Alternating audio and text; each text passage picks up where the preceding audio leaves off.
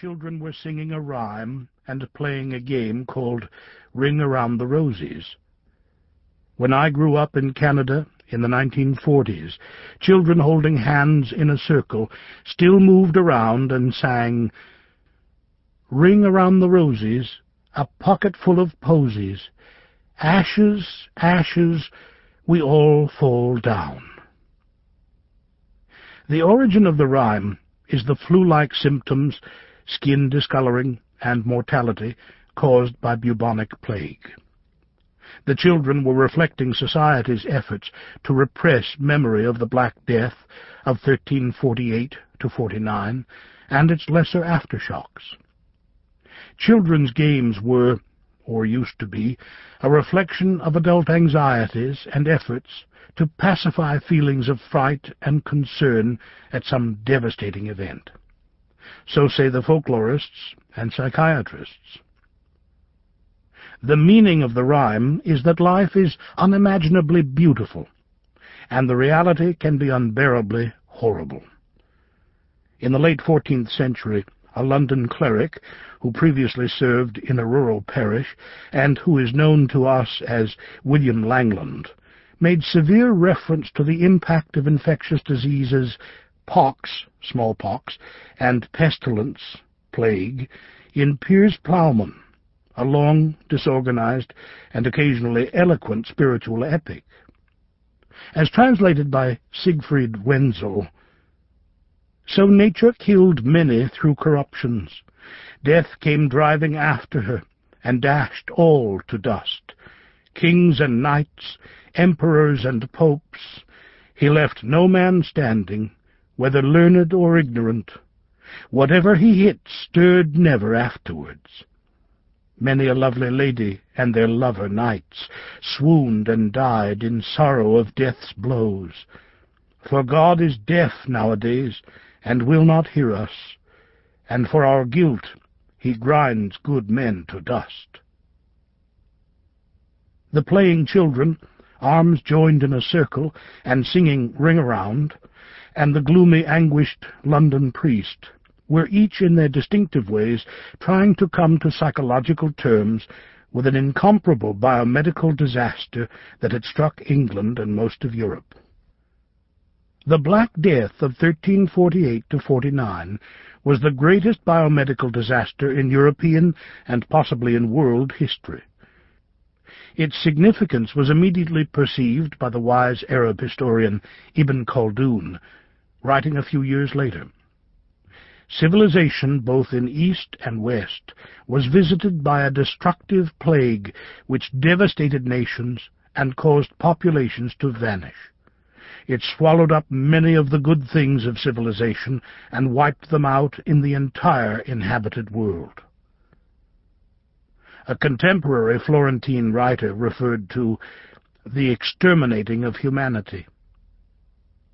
A third, at least, of Western Europe's population died in what contemporaries called the pestilence. The term the Black Death was not invented until after 1800. This meant that somewhere around 20 million people died of the pestilence from 1347 to 1350. The so-called Spanish influenza epidemic of 1918 killed possibly 50 million people worldwide, but the mortality rate in proportion to total population was obviously relatively small compared to the impact of the Black Death, between 30% and 50% of Europe's population.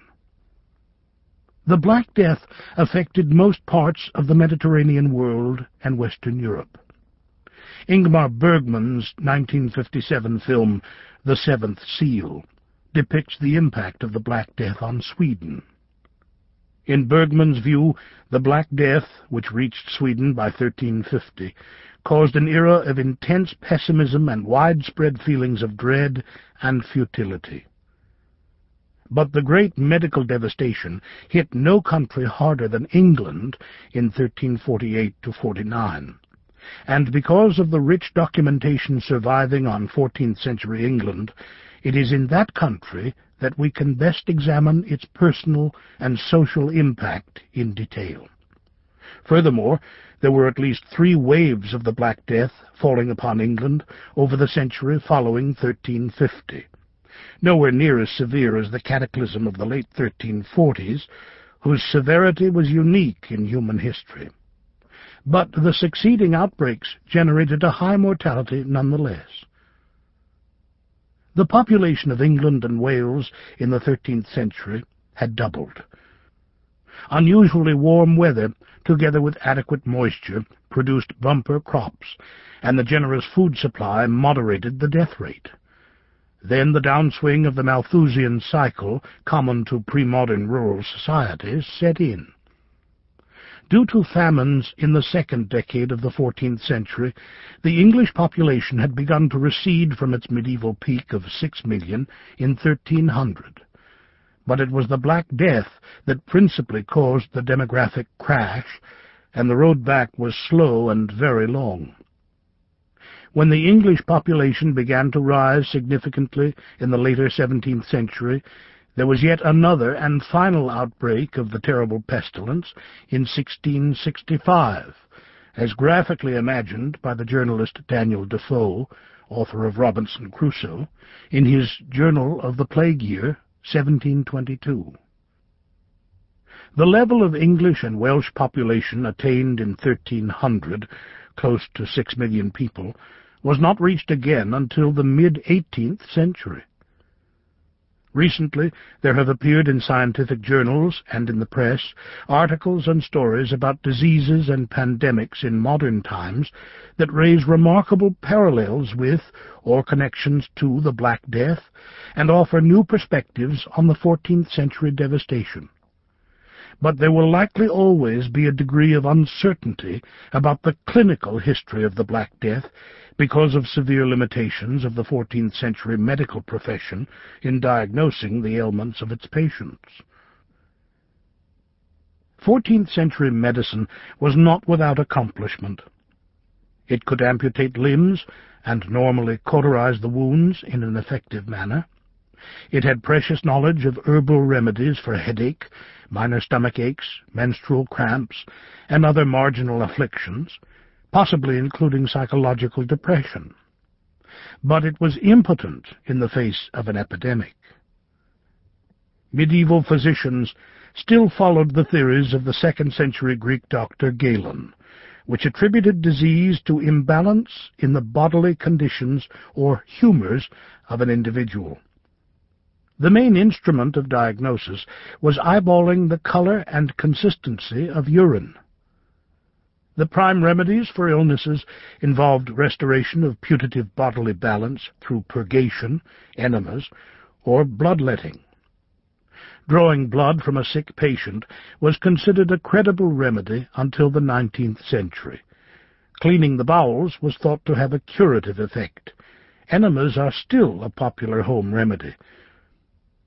19th century medicine introduced antiseptic surgery and anesthesia and smallpox inoculation, but in the face of a pandemic outbreak was not much better off than the physicians of 14th century England.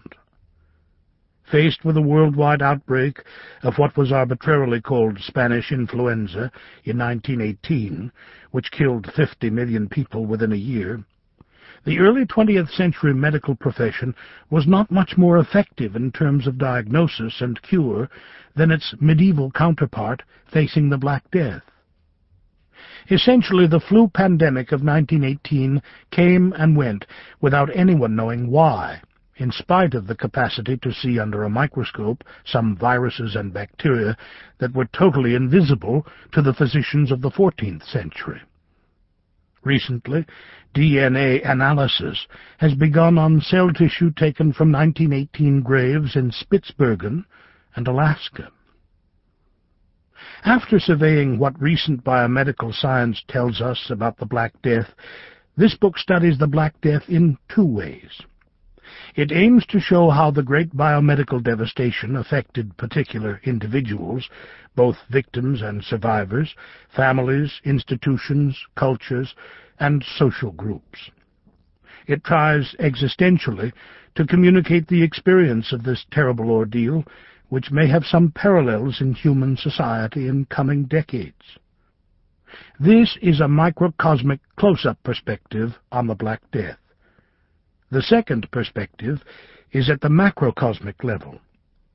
This book places the 14th century in context of the long history of such fearsome outbreaks of infectious disease, drawing upon our increasing knowledge of the history of medicine. On the microcosmic level, we will learn what happened to key individuals in a society overwhelmed by biomedical devastation. On the macrocosmic level, we will gain insight into the history of the human race from its beginning, millions of years ago, into the third Christian millennium. Chapter 2. Rodents and Cattle. In spite of the incapacity of the medieval medical profession to describe securely the symptoms and course of the Black Death, historians of medicine and society have been able to determine that it involved at least bubonic plague, the same pandemic that had devastated the East Roman or Byzantine Empire in the 6th century A.D., and invaded the whole Mediterranean world in the 3rd century or even earlier. The only big question on the medical side of the Black Death is whether bubonic plague was exclusively the cause of the devastation of the 1340s, or whether another disease was simultaneously occurring in some parts of Europe, and particularly in England. Bubonic plague is a bacillus carried by parasites on the backs of rodents, principally, but not exclusively, in the Middle Ages, the species of black rat. The black rats and the plague parasites residing on them could have been disseminated by shipping in international trade. The port of Bristol was the major initial point of entry for the pestilence into England. It is this provocative picture of these rodents scurrying inland from port cities and making long journeys through the countryside at great speed, so that most of Western Europe was in pandemic conditions within a year of initial contact, that raises skepticism about the conventional account of the Black Death's exclusive identification with bubonic plague.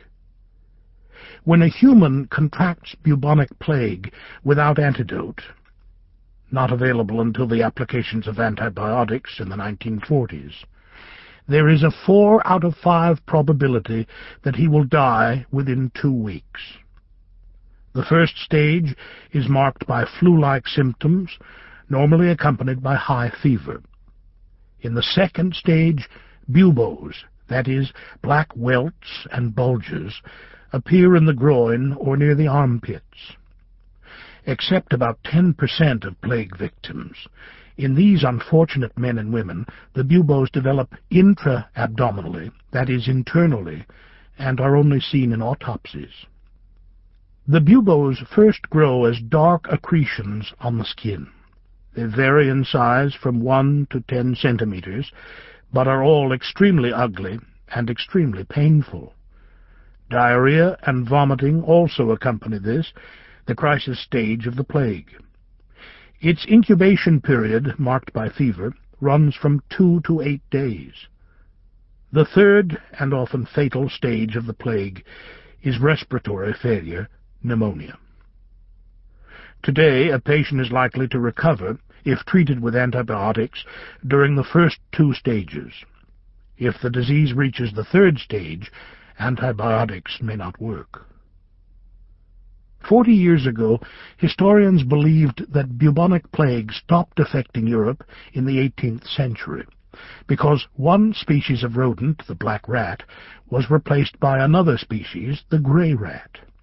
Even if this were true, which is not likely, it would not account for the disappearance of the plague, because the disease can be carried by any rodent, and, today's scientists believe, by cats, of which there were plenty in the 18th century.